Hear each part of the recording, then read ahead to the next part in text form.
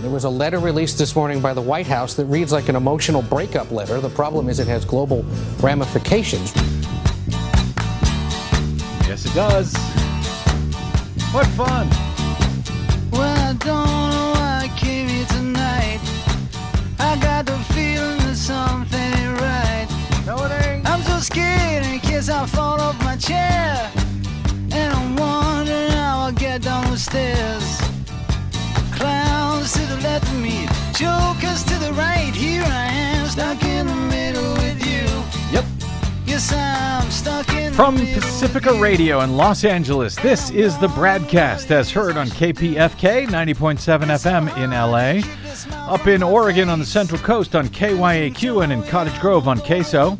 In Lancaster, Pennsylvania on WLRI, Maui, Hawaii's KAKU. Columbus, Ohio's WGRN, Palinville, New York's WLPP, Grand Rapids, Michigan's WPRR, New Orleans, WHIV, Gallup, New Mexico's KNIZ, Concord, New Hampshire's WNHN, Fayetteville, Arkansas's KPSQ, Seattle, Washington's KODX, Red Bluff and Redding, California's KFOI, Round Mountain, California's KKRN, and Minneapolis, St. Paul's AM 950.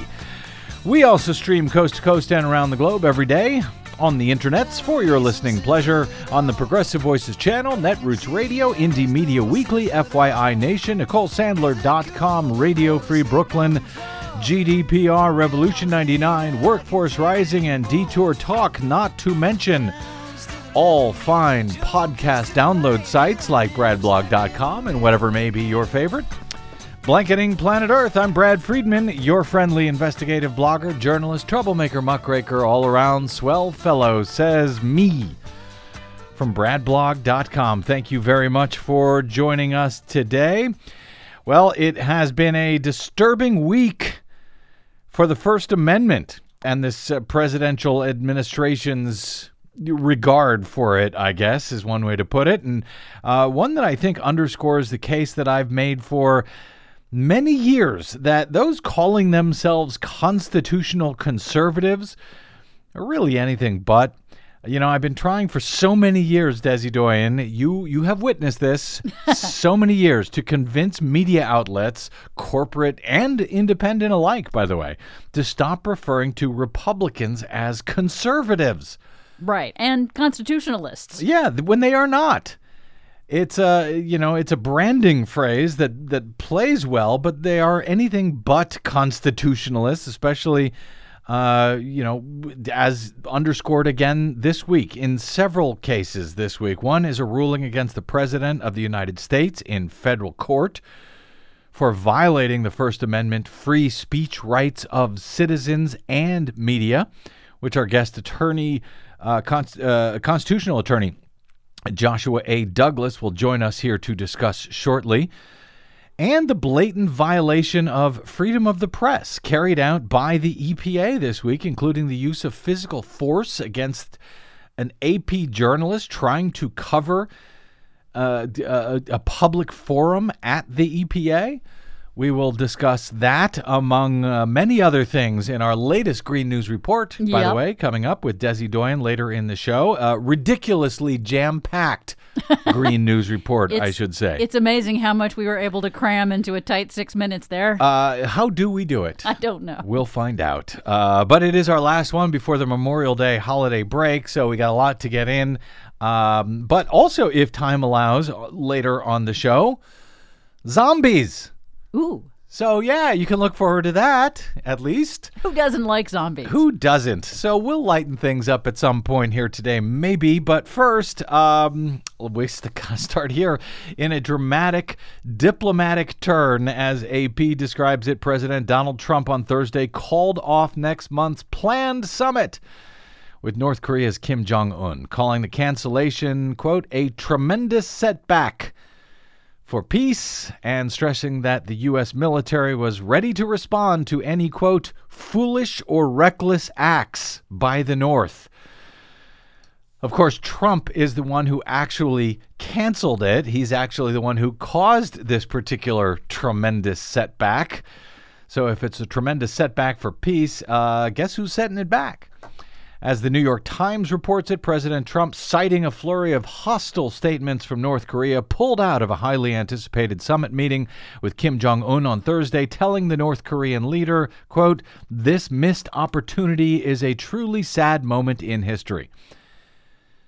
But that sad moment in history, of course, was Donald Trump's own making. Trump announced his decision to cancel this summit in a letter to Kim that was released by the White House on Thursday morning, which apparently was not even discussed with our allies, the South Koreans, first. South Korea President Moon Jae-in said that he was baffled and very regretful that Donald Trump had canceled this planned meeting. And apparently it says the South has had no advance notice of the cancellation, according to ABC News. Well, that's some brilliant diplomacy going on there. While I have long been dubious that this summit, I think I'm on record here being dubious that this summit would actually ever happen, I guess this really weird letter now bears that out. I'll read it in a moment, but here was the president today at the White House giving just part of a statement here to reporters shortly after the letter was released to the public. Based on the recent statement of North Korea, I have decided to terminate the planned summit in Singapore on June 12th. I believe that this is a tremendous setback for North Korea and indeed a setback for the world. How about for you? Hopefully positive things will be taking place with respect to the future of North Korea. But if they don't, we are more ready than we have ever been before. A lot of things can happen, including the fact that perhaps, and would wait, it's possible that the existing summit could take place or a summit at some later date. Nobody should be anxious. We have to get it right. In this letter, this needy letter, like that kind of needy statement there, we might not cancel it. We might like to have it after all. In this letter, which appears to have been written or at least drafted or dictated by Trump himself, because it does not sound like usual diplomatic language. No, it sounds like Trump. Yeah, he cited, quote, "tremendous anger and open hostility" in a recent statement by the North. A North Korean official apparently over the past 24 hours or so had referred to Vice President Pence as a, quote, "political dummy," after the vice president said that Kim could meet the same fate as Libya's leader, Colonel Muammar Gaddafi, if he did not make a deal with the United States. Now, by the way, when they use the word political dummy, it's not clear to me that he was saying he was dumb or if he was saying a dummy, like a ventriloquist dummy, because Pence was basically echoing exactly the same thing that Trump himself had said just last week, as we played for you on the show a couple of days ago, concerning that comment about Libya moment. North Korean officials were infuriated after Trump's national security advisor, John Bolton, had first floated the voluntary disarmament of Libya back in 2003 as a precedent for North Korea. He described it as the Libya model from 2003-2004, but what the North Koreans seem to have heard, and then Trump brilliantly amplified over and over and over again as the Libya model, was this gruesome fate that Gaddafi finally faced in 2011 when Libyan rebels, aided by a NATO bombing campaign, had killed Gaddafi during the Arab Spring uprising in 2011. And it appeared, as I noted, when we played Trump's comments the other day, that he had no idea what his own national security advisor Bolton was actually referring to as the Libya moment. The Libya model. The Libya model, I'm sorry. When Libya had actually disarmed itself of all of its chemical, biological, and nuclear weapons back in 2003 after we had attacked Iraq. But so, I don't know if Donald Trump decided, I don't know enough about this topic, I got to find an excuse to get out of it or whatever. But this letter is kind of amazing. Let me read it here. It's just 3 paragraphs. It's addressed to His Excellency Kim Jong-un, chairman of the State Affairs Commission of the Democratic People's Republic of Korea. Notice he does not call him Supreme Leader, as apparently the White House did when they minted this commemorative coin. Oh, yeah. Did you see those? Yeah. Those were silly. It's like they minted these government coins that are called challenge coins. They're used in the military but have proliferated through other agencies in the Trump administration because they seem to like that sort of thing. It's amazing that they minted this coin before anything actually happened. And it puts the president of the United States on par with the Supreme Leader, Kim Jong-un, as it is on this coin. In any event, dear Mr. Chairman, the letter reads, we greatly appreciate your time, patience, and effort with respect to our recent negotiations and discussions relative to a summit long sought by both parties, which was scheduled to take place on June 12 in Singapore. Now, when he says long sought, it was just about a month or so ago that Donald Trump suddenly decided to accept this meeting that has been long sought by North Korea. But most presidents have wisely avoided such meetings, at least until the details could be worked out. But that's not for Donald Trump. Details or not, he's not a details guy. No, he's not. He goes on to write, we were informed that the meeting was requested by North Korea, but that to us is totally irrelevant. I was very much looking forward to being there with you. Sadly, based on the tremendous anger and open hostility displayed by your most recent statement, I feel it is inappropriate at this time to have this long-planned meeting. Therefore, please let this letter serve to represent that the Singapore summit, for the good of both parties, but to the detriment of the world, will not take place. You talk about your nuclear capabilities, but ours is so massive and powerful that I pray to God they will never have to be used. I felt a wonderful dialogue was building up between you and me, and ultimately, it is only that dialogue that matters. Someday I look very forward to meeting you. In the meantime, I want to thank you for the release of the hostages who are now home with their families. That was a beautiful gesture and was very much appreciated. If you change your mind having to do with this most important summit, no, change your mind. He's the guy who decided to cancel it, Donald Trump did. If you change your mind having to do with this most important summit, please do not hesitate to call me or write. The world, and North Korea in particular, has lost a great opportunity for lasting peace and great prosperity and wealth. This missed opportunity is a truly sad moment in history. Donald J. Trump, President of the United States of America. It does sound like a breakup letter, doesn't it? Actually, it sounds like a response to a breakup letter. Right. This is what the guy says to you after you say, gosh, no thanks, I don't think this is going to work. And then say, I thought we had a great connection. Not just guys, I mean anybody. Yeah. No, it does. And it sort of sounds like he's trying to make it sort of sound like it was his choice, but it was the other guy's choice. It's the abrupt cancellation of this June 12 meeting withdraws the U.S. for now from an unprecedented summit that had offered the prospect of a historic nuclear peace treaty or an epic diplomatic failure, which I suspect is where we were all headed and may still be. No sitting president, as AP notes, has ever met with a North Korean leader. The New York Times says in response, the North's Vice Foreign Minister, Cho Son-hui, said, quote, we will neither beg the U.S. for dialogue nor take the trouble to persuade them if they don't want to sit together with us. She said it was up to Washington whether, quote, the U.S. will meet us at a meeting room or encounter us at nuclear-to-nuclear showdown.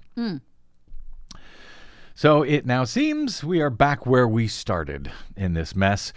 For Mr. Trump, who never tires of extolling his deal-maker's skills, says the Times, the abrupt cancellation also raises questions about how he handled Kim after threatening the North with fire and fury and ridiculing him as Little Rocket Man. Trump accepted the North Korean leader's invitation to meet on the spot when South Korean officials conveyed it in March. Trump's decision, they report, caught his entire national security team off guard at the time. Remember, it is unclear if the North even wanted this meeting in the first place, if they actually sent the invite. It happened after a South Korean official had come to the White House to brief to brief the White House on meetings that they had with Kim, and Trump wasn't even scheduled to meet with these diplomats. But when he heard that they were there at the White House, he said, "Oh, come on in to the Oval Office. Tell me what happened." And they said that they told him that Kim had expressed an interest in meeting face-to-face, and Trump, boom, accepted right there on the spot. Accepted an invitation that may never have actually been sent. You recall he sent the South Korean diplomats out onto the driveway of the White House in the middle of the night. Remember that? In the dark? It was very dramatic, made for great TV. It was a bizarre press event that was, usually something that momentous.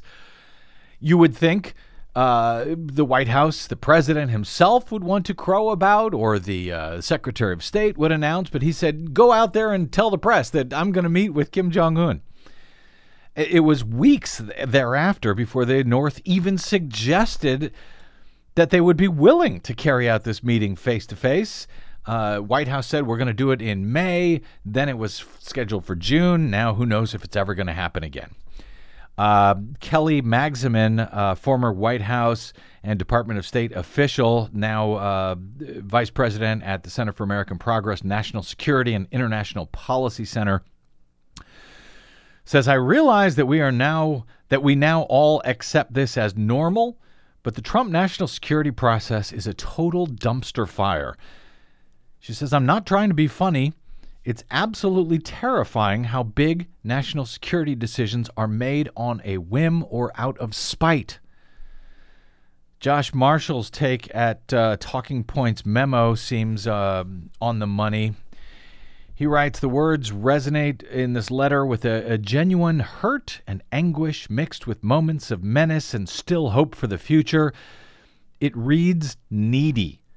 It's like a letter you write to a romantic partner who has abandoned you without saying so. You write, hurt, finalizing what is already clear.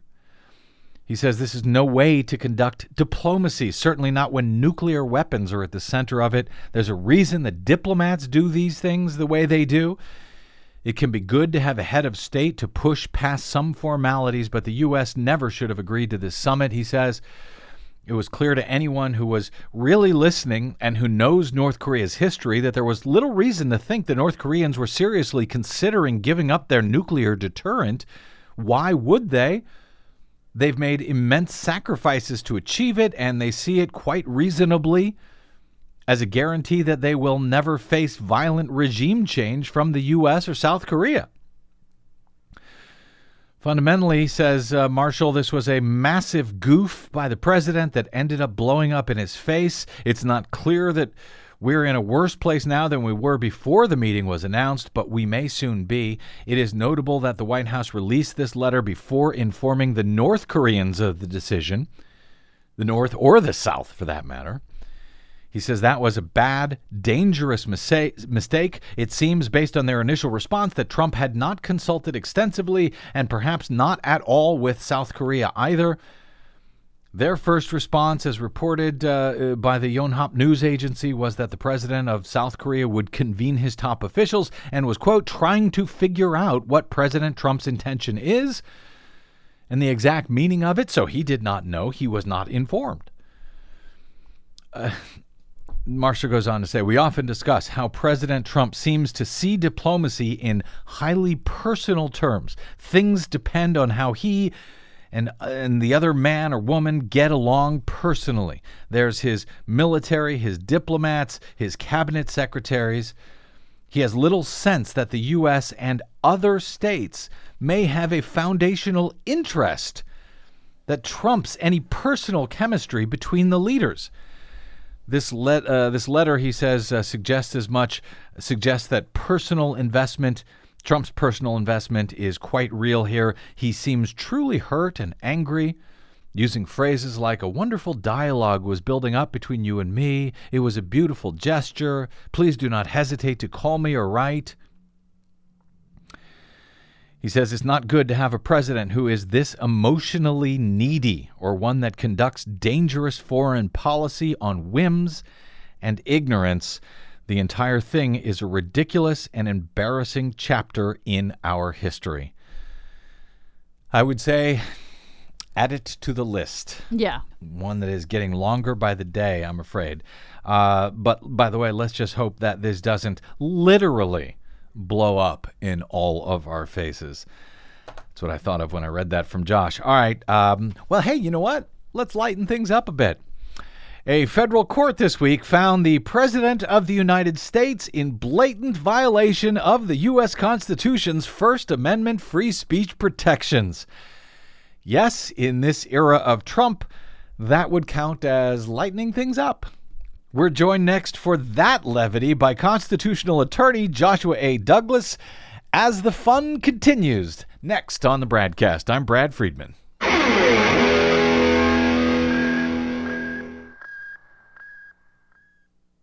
Hey, this is Brad. Remember me, the guy who was warning you about Donald Trump from the day he entered the race, when the rest of the U.S. media were telling you his candidacy was a joke, that he'd never win, and that Hillary Clinton had it in the bag. We told you otherwise from the beginning and up until Election Day. Well, we may have been right, but we still don't have corporate or foundational support. We still rely on you to stay on your public airwaves. Please stop by bradblog.com/donate to support the work that Desi Doyen and I do every day. This country ain't gonna save itself, but we can all do it together. That's bradblog.com/donate. And thank you.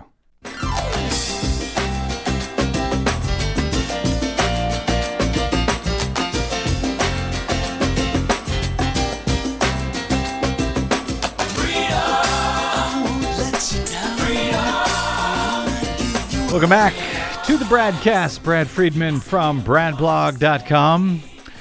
Donald Trump and Scott Pruitt's Environmental Protection Agency blocked major media outlets, including AP and CNN, from covering a major two-day public water contamination forum at the EPA.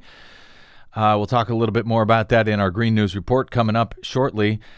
They reportedly physically removed one of the AP reporters from the building, by the way. Also this week, in other anti-constitutional, anti-First Amendment, anti-free speech, anti-freedom of the press news out of this particular administration, which pretends to be constitutionally conservative, a federal judge ruled that public officials, in this case, the President of the United States, may not block members of the public, including members of the media, who were also blocked, from viewing and participating in discussion on Donald Trump's infamous Twitter account. Now, as much as we joke about the incompetency of this administration, frankly, it's blatant disregard for very basic constitutional premises like the First Amendment's right to freedom of speech, freedom of the press, and the right to petition the government should be chilling to everyone. Perhaps most so to those who consider themselves these so-called constitutional conservatives who aren't really that concerned about all of this, it seems. I, too, by the way, have been blocked on Twitter after simply and politely correcting a public official. That would be Alabama Secretary of State John Merrill, who still blocks me today, even after a federal court this week ruled that public officials are in violation of the Constitution when they do that. Secretary Merrill blocked me for little more than politely correcting inaccurate information that he was giving to the public about the state's computerized paper ballot tabulation systems. That, of course, makes it more difficult for me to do my job as a journalist in covering Secretary of State Merrill. As you probably know, we cover elections and voting rights quite a bit on this show, and in fact, Alabama has its crucial midterm primary elections coming up on June 5th, in about a week and a half from now. Since Merrill uses his Twitter account for public announcements and to talk with the public, I will, by and large, be unable to do my job in that regard unless Merrill takes this week's very clear ruling, I think, by a federal judge in New York against Donald Trump as seriously as a public official should. But Republicans have become quite adept of late at ignoring the federal court system entirely, it seems. The Kansas Secretary of State, Chris Kobach, has now been cited twice for contempt of federal court. And you'll recall that Donald Trump pardoned Arizona Sheriff Joe Arpaio for repeatedly ignoring federal court orders. After the first hearing in the federal case filed by the Knight First Amendment Institute at Columbia University and 7 citizens against the President of the United States after they were blocked on Twitter a few months back, we were joined by one of the plaintiffs in that case, legal journalist Rebecca Pilar Buckwalter-Poza. She wrote gleefully on Wednesday after the ruling in the case in New York that, quote, public officials are relying on social media more and more to communicate to constituents. As that shift accelerates, it's imperative that courts recognize that the First Amendment protects against viewpoint discrimination in digital public forums like the Real Donald Trump Twitter account, just as it does in more traditional town halls.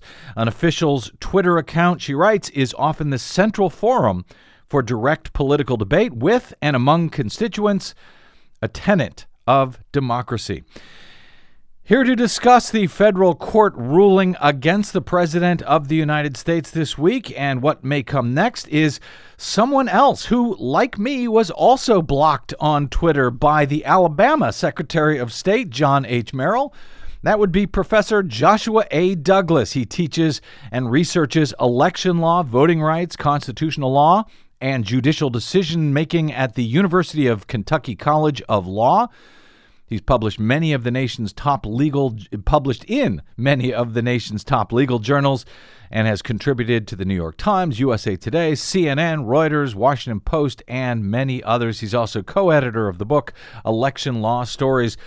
Professor Douglas, welcome back to the BradCast, sir. Thanks for having me. All right, so thank you for joining us. What was at issue in this case against the President of the United States in New York, and what did the U.S. District Court Judge Naomi Rice Buchwald ultimately find in her ruling this week? Well, it's really a core First Amendment issue. That is, can the President, as a public official, block someone from interacting with him on Twitter? And so part of that decision comes down to what is Twitter for First Amendment purposes when it comes to a government official's use of the forum. And what the court ruled was that Twitter is what's known as a designated public forum. And without getting into the sort of legalese of the weeds here, what it essentially means is that when someone like Donald Trump is acting in his governmental capacity to use Twitter as one of the things he's doing as president in disseminating information, interacting with people, he can't block some people from doing so because that essentially limits those individuals' free speech rights.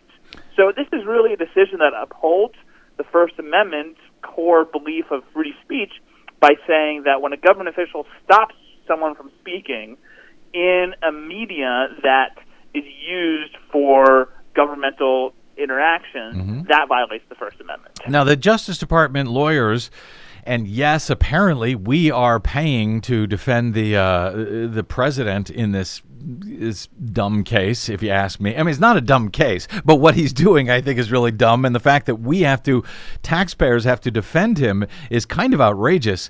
The DOJ argued that it was Trump's prerogative that he could block followers on Twitter. It was no different than the president deciding in a room full of people not to listen to someone. But the judge saw that differently? Yeah, In terms of whether it's a dumb case, I mean, in some ways it is, right? And even the judge recognized that the harm here to these individual plaintiffs wasn't all that great in the grand scheme of things, but the First Amendment doesn't care about that. And so, it is an important case, and to demonstrate the limits of what a government official can do. And in terms of the government's defense here, one of the things they were saying was that this is the president's way of not listening, and also that requiring the president to see people's replies to his tweets violates his own First Amendment free speech rights. The court didn't buy that, essentially because blocking someone still limits their speech. And so an individual's speech outweighs the president's desire not to listen in this particular forum. Once he's opened the forum up to governmental communications in which anyone can respond, then you can't selectively choose who you're not going to listen to based on that person's own commentary. So this is also what's known as viewpoint discrimination, right? The government, in this case the president, is discriminating against someone based on what they've said, based on their political viewpoints, and you can't do that under the First Amendment. And what was what the judge also noted, as Rebecca Buckwalter Poza, the legal journalist who joined us, the plaintiff in this, one of the plaintiffs in the case, who joined us on the show a few months back, the judge noted that the president or any public official still has the right to mute these people. In other words, he doesn't have to see what they write. But he can, instead of blocking them, he can just mute them so he doesn't see what they say, but they still get to see what he says, and they can report about it. If they're a reporter, they can respond to it. Other people can see the response. It was clear that blocking is sort of an extreme measure here, it seems, and it seems the judge figured that out. But Rebecca Buckwalter said that she was blocked after she had tweeted in response to Trump, who was tweeting about his election. Her comment was simply, quote, "To be fair, Russia won it for you." That's what she said that earned her being blocked by the President of the United States. And that, by the way, is something which former CIA Director James Clapper also argued this week, that Russia won the election for Trump.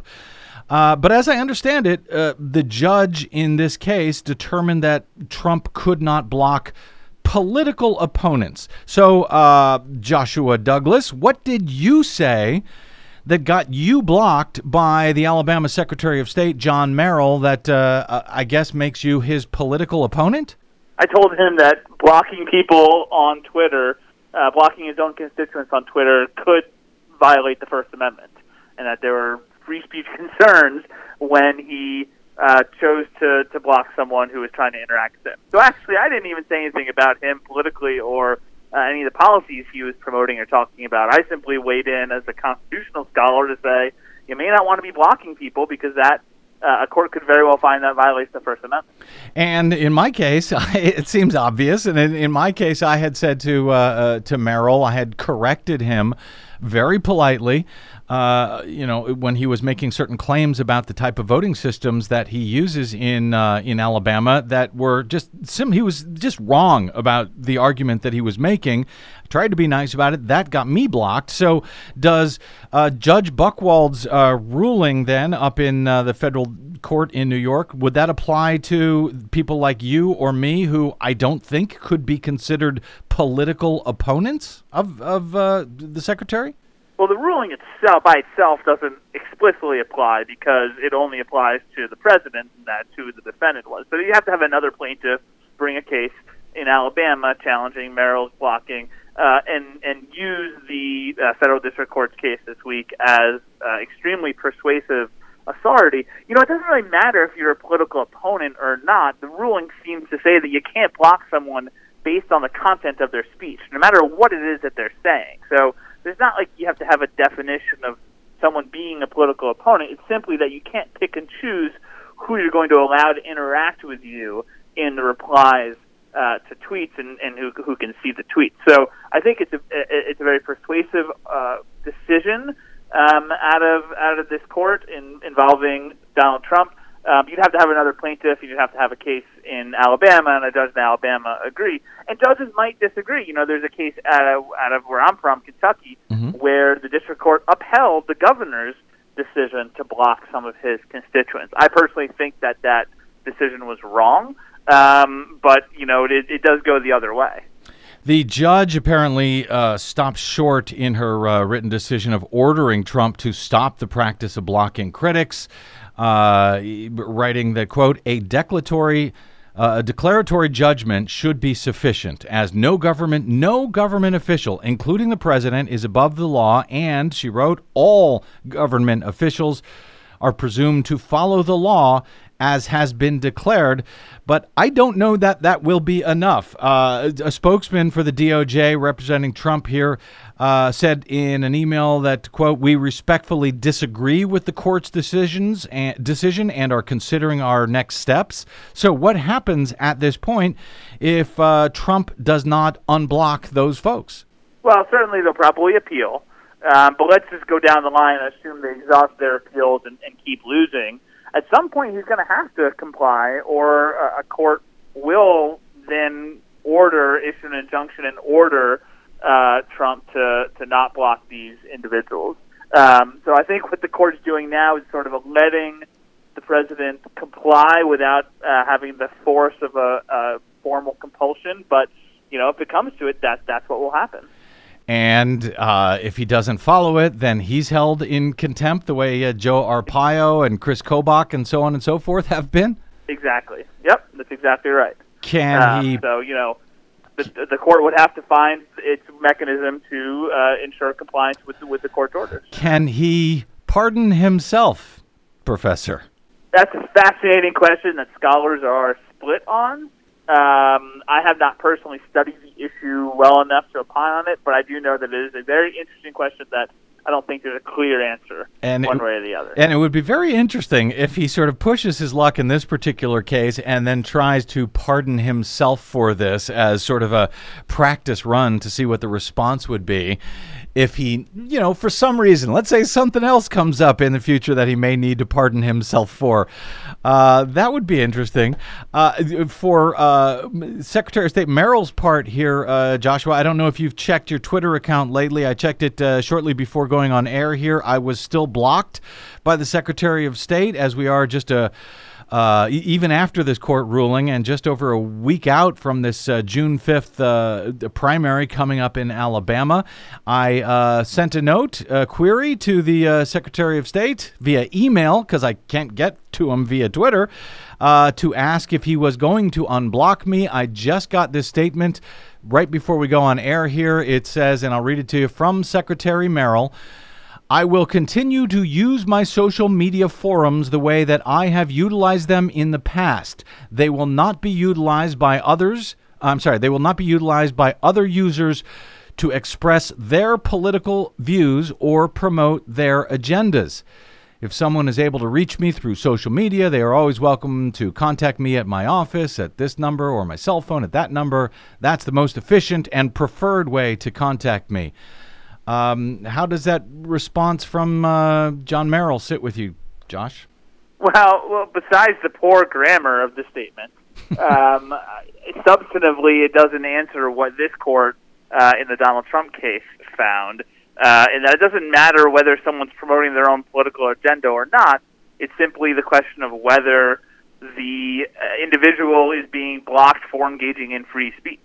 Now, the way around this, of course, is for someone to use their Twitter feed solely in their personal capacity. And the court in the Trump case noted that, if this was his personal account, he wasn't doing any governmental business whatsoever, then he would have the ability to block whoever he wants. Mm-hmm. But once someone like Donald Trump or John Merrill begins to use his Twitter account in a governmental capacity, then he can't pick and choose and block someone because he thinks, in his own view, that person is promoting some sort of political agenda. And that's really what the core of the First Amendment is all about, which is what this court said. And by the way, that was, in this case, in the conversation that I ended up in with him last December, it was he who jumped in with his own account. And I think he does have two different accounts, but he uses this one for business of the state. He jumped into the conversation. I don't even think I was reaching out to him at the time. So it's really bizarre and actually kind of troubling when you look at the statement that he says his social media forums, as if he owns them, will not be utilized by others to express their political views or promote their agendas. I don't think I was promoting an agenda at all or a political view there. But that doesn't matter. Yeah. I mean, but whether you were or not is not really the relevant point. The relevant point is can he be allowed to block someone because of the content of their speech, no matter what that content is? Mm-hmm. And the court here says no. How can any of this, the DOJ's response, the president's response, or add John Merrill's response here, how can any of this even possibly be considered constitutionally conservative in any way. This seems to me to be a very cut and dry case, particularly since the judge had pointed out that if Trump really didn't want to hear from people, or John Merrill doesn't want to hear from people, he can simply mute them instead of blocking them. This has sort of driven me crazy for years, Joshua, that people, that these Republicans call themselves conservative, constitutional conservatives, when they so blatantly seem to violate a basic tenet of the Constitution. Well, I'll try to make at least one good case for why they think it's constitutionally conservative, and that's that if you think about what the First Amendment means, in their view, it's tradition, it's history, it's what the founders believed, and certainly the founders could never even imagine something like Twitter and the ability of masses of people to interact with governmental entities. And so in that case, you might say, looking at the traditional function of the First Amendment, is to protect the press, the traditional press and newspapers. And so the First Amendment simply shouldn't apply to something like this where the government is using a newfound platform to disseminate their own message. Okay, then. I guess if we ban AR-15s, which were never foreseen by the founders, then they would have no problem with that either, because, it's only if we ban muskets that the Constitution would apply under that argument that I know you're not making yourself, but you're, trying to offer as how they could possibly call themselves constitutional conservatives at this point. Josh, I've got just a minute or two here, but let me flip the page for a second. Since you're in Kentucky, an election attorney there at the University of Kentucky, which is in Lexington, I believe, right? Yep. And I know you have been following the 2018 midterm primary contest there this past Tuesday in Kentucky. I wanted to get your thoughts very quickly on this huge upset this week in the race for the Democratic nomination for the U.S. House in the state's 6th congressional district, where political newcomer and Marine vet Amy McGrath defeated the National Democrats' personally recruited candidate, Lexington Mayor Jim Gray. She won to run against Republican Congressman Andy Barr this November. Your thoughts on that rather remarkable upset on Tuesday? Well, this is my district, in fact, and people living in the district, I don't know that they think it's a major upset. I think everyone thought the race would be close. Now, back in December, we would say this is a big upset because Jim Gray, the mayor of Lexington, is extremely popular.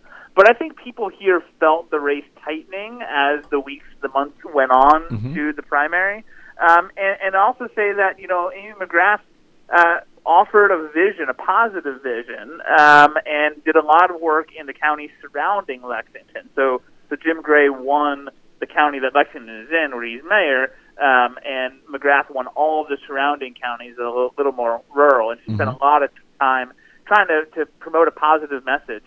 She's got a remarkable story. She has some great videos talking about how she wanted to be a fighter pilot, and she wrote to Washington, and senators were back and said, a woman can't be a fighter pilot in the military, and she overcame those barriers. So I think she offers a really inspiring story, and that's what a lot of voters were looking for. Is this race winnable against Barr, as you see it, with Amy McGrath? I know the National Democrats, the DCCC, really wanted Gray, who's much more conservative than McGrath. Is it now? Well, I'm not. Yeah. Let me stop you right there, real quick. I'm not sure Gray is much more conservative. I think policy-wise, they're pretty close, in fact. And I think McGrath might be a little bit more conservative when it comes to the Second Amendment. So they're pretty close. And it's true that the National Democrats were backing Gray, I think largely because they thought that he had a better chance of winning, given his popularity in Lexington.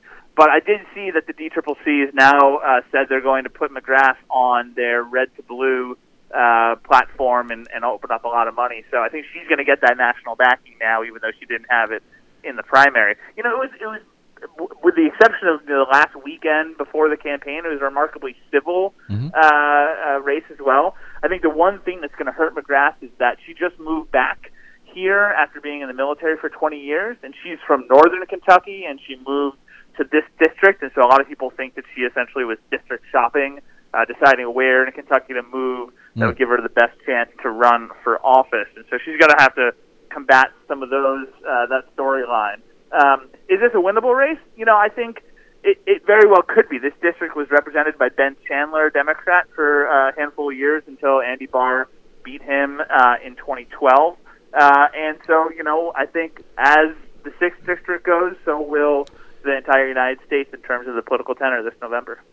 Constitutional law professor Joshua A. Douglas of the University of Kentucky College of Law, an official blockee of Secretary of State John Merrill in Alabama. You can follow him on the Twitters, unless he blocks you, at Joshua A. Douglas. You can also find his work online at joshuadouglas.com.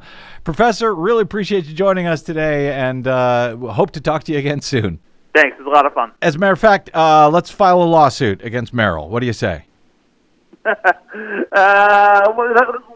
me have my people talk to your people. Very good. Appreciate that. Thank you, Josh. Talk to you soon. Yep. Okay, it may seem like a trivial case, but as he says, the First Amendment is the First Amendment. It seems maybe trivial when we're dealing with North Korea and nuclear weapons and Trump's idiocy there.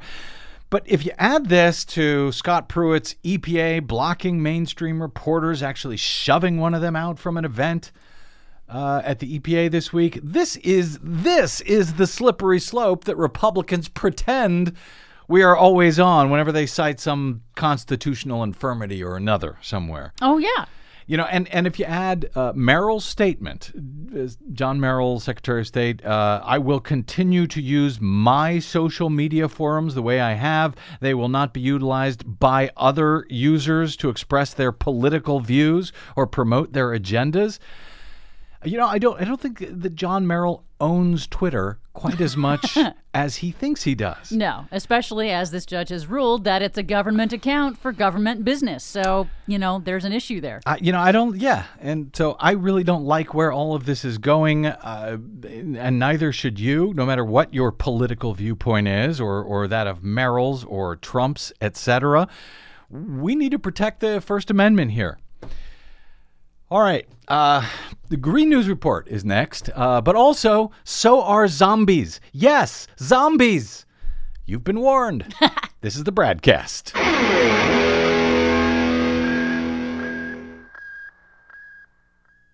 The BradCast and the Green News Report are 100% independent, 100% listener-supported. But we can't do it alone. We need you. Please help us bring real facts to listeners at independent stations around the nation. Please drop by bradblog.com/donate. That's bradblog.com/donate. And thanks.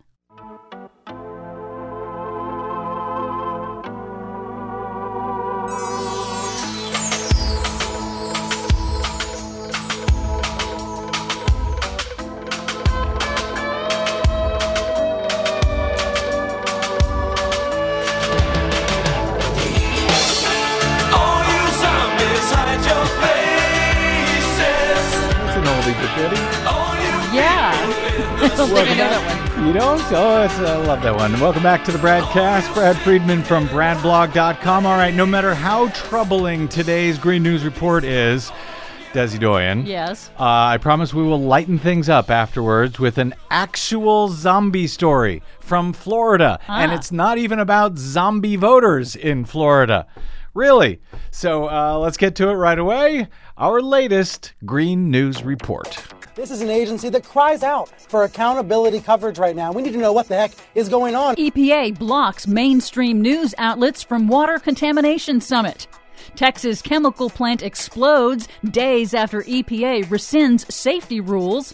Shutting down coal plants delivers immediate benefits for pregnant women and their babies. Plus, the National Park Service tried to remove mentions that climate change is caused by people. National Park Service study on climate change is released. Uncensored. What are the odds? All of those stories and more straight ahead from BradBlog.com. I'm Brad Friedman. And I'm Desi Doyen. Stand by for 6 minutes of independent green news, politics, analysis, and snarky comment. So here's part of what CNN said today in a statement. The EPA selectively excluded CNN and other media outlets. We understand the importance of an open and free press, and we hope the EPA does too. Keep open. This is your Green News Report. Soak up the sun. Okay, Desi Doyen, a couple of stories that we are tracking here. Lava from Hawaii's Kilauea volcano is now edging closer to a geothermal plant? Yes, that geothermal plant generates electricity from the Earth's heat, and it provides about a quarter of the Big Island's electricity. Plant officials say they've now taken all precautions that they know to take. However, on the bright side, at least we're not talking about a nuclear power plant. Well, there's that. Another story we're also watching, another orange flow, if you will, is now being watched in Wisconsin, where 10 million gallons of sludge from a fracking settling pond was released after a worker got trapped in the pond. The sludge has turned the nearby Trempealeau River orange. That sludge has now reached the Mississippi, and the fracking water is laced with chemicals, apparently. Officials are now trying to determine the full extent of the damage and the danger to humans, to plants, to wildlife in the river. I'm sure Wisconsin Governor Scott Walker will be straightforward with us on that.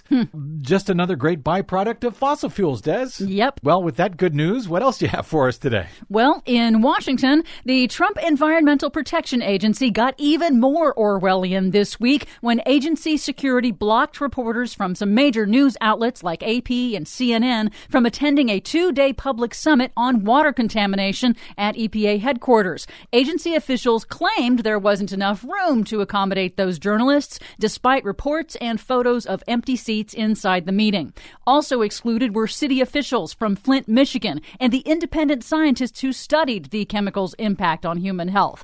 According to Politico, the EPA's lockout of the press may violate public meeting access requirements under the Federal Advisory Committee Act. This is incredibly chilling. People need to pay attention to what this administration is doing when it comes to a free press in this country. The shutout of some of those media outlets from that water contamination summit comes on the heels of revelations that the Trump administration is blocking the release of a federal study showing the dangerous toxic chemicals found in water supplies across the country are far more harmful at far lower levels than previously known. The emails showed the White House and EPA withheld that water study because they feared it would be, quote, a public relations nightmare. That study remains unreleased. Meanwhile, the U.S. Chemical Safety Board is investigating yet another chemical plant explosion, this one near Houston, Texas, on Monday that was caused by a pressure safety valve failure. It sparked a chemical fire at the Cura Ray America Incorporated plant. It injured 21 workers, some quite seriously. That latest explosion comes just days after EPA Administrator Scott Pruitt moved to formally rescind chemical safety regulations that were put in place by the Obama administration after the deadly West Texas fertilizer plant explosion that killed 15 people in 2013. In a statement, Pruitt claimed that, quote, accident prevention is a top priority at EPA, but he said that repeal would save the chemical industry over $88 million a year. West's mayor, however, told the Austin American-Statesman, quote, with all due respect to Scott Pruitt, he's never lost 15 firefighter friends. But some good news, a National Park Service study showing how rising sea levels will impact national parks has been allowed to see the light of day uncensored. The Park Service came under intense scrutiny after news reports revealed that all mentions of climate change had been deleted from draft versions. The climate data has now been restored to the final publication.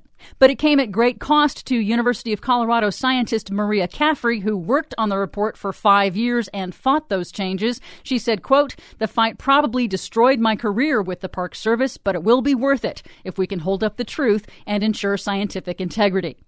Finally, some very good news. A new study on air pollution has found that shutting down fossil fuel power plants delivers almost immediate benefits for pregnant mothers and their babies. The study found that within a year after the shutdown of 8 coal and oil-fired power plants in California, rates of premature birth dropped significantly among pregnant mothers living near those plants. Shutting down power plants that burn fossil fuels almost immediately reduces the risk of preterm birth, which is linked to lifelong health complications. For much more on all of those reports and the ones we couldn't get to, please check out our website at greennews.bradblog.com. I'm Brad Friedman. And I'm Desi Doyen. And this has been your Green News Report. And breathe, just breathe. I'm trying to. I'm trying to. Yeah, another good reason to clean up air pollution. chocked full of news, as I promised on that today's Green News Report. Thank you very much, Desi Doyen. And because we're heading out for the long holiday weekend, and I don't want to leave everyone, that's a troubling report, everything in that Green News Report. So we'll lighten it up a little bit, sort of, with this from the Palm Beach Post. The city of Lake Worth, Florida, sent out a false alert to residents during a power outage on Sunday. The Palm Beach Post reports that the message was sent around 1:45 a.m. on Sunday and read, quote, "Zombie alert for Lake Worth and Terminus." What? Terminus is the city in the zombie TV show The Walking Dead. Oh. That's Terminus. Oh, right. But Lake Worth is real. The alert continued, quote, "There are now far less than 7,383 customers involved due to extreme zombie activity." The alert read. Okay. The city's public information officer, Ben Kerr, said in a statement that they're looking into how zombies were mentioned in the report, meant to let folks know about a power outage. He said, quote, "I want to reiterate that Lake Worth does not have any zombie activity currently, and we apologize for the system message." Oh, my Apparently, goodness. power was out for about 7,800 customers, according to Kerr. Officials believe it was a hack. The part about the zombies. Well, that's usually the excuse, yeah. Kerr says an independent investigation is now underway to determine who was behind the message. So far, no one has been fired.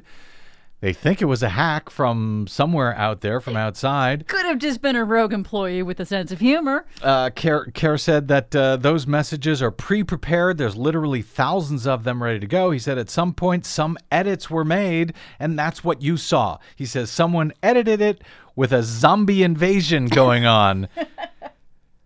That's great. I mean, not great, of course, but that's still great. It's still, it's kind of great.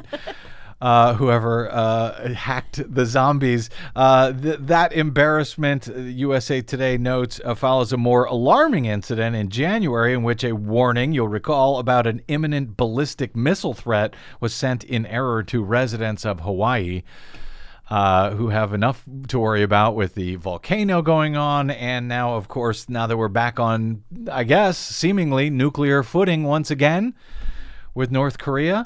So it's swell to know how easily these kind of mistakes, errors, hacks can happen. What could possibly go wrong? At least we know there are no zombies, at least in Lake Worth, Florida. Good news. There's that. So we end that as we head off to our long holiday weekend. My thanks to our producer, Desi Doyen. Thank you, Des. To my guest today, University of Kentucky constitutional law professor Joshua A. Douglas. And to you for spending a portion of your day or night with us. If you missed any portion of today's program, download it anytime for free at bradblog.com. Drop me email if you like. I am bradcast@bradblog.com on the Facebooks and the Twitters, where really I won't block you. I am the Brad Blog. And my thanks as ever to those who stop by bradblog.com/donate to help us remain on your public airwaves come hell or high water or zombies. That's bradblog.com/donate. We rely on only you to stay on your public airwaves. That's it. Until we meet again, I'm Brad Friedman. Good luck, world.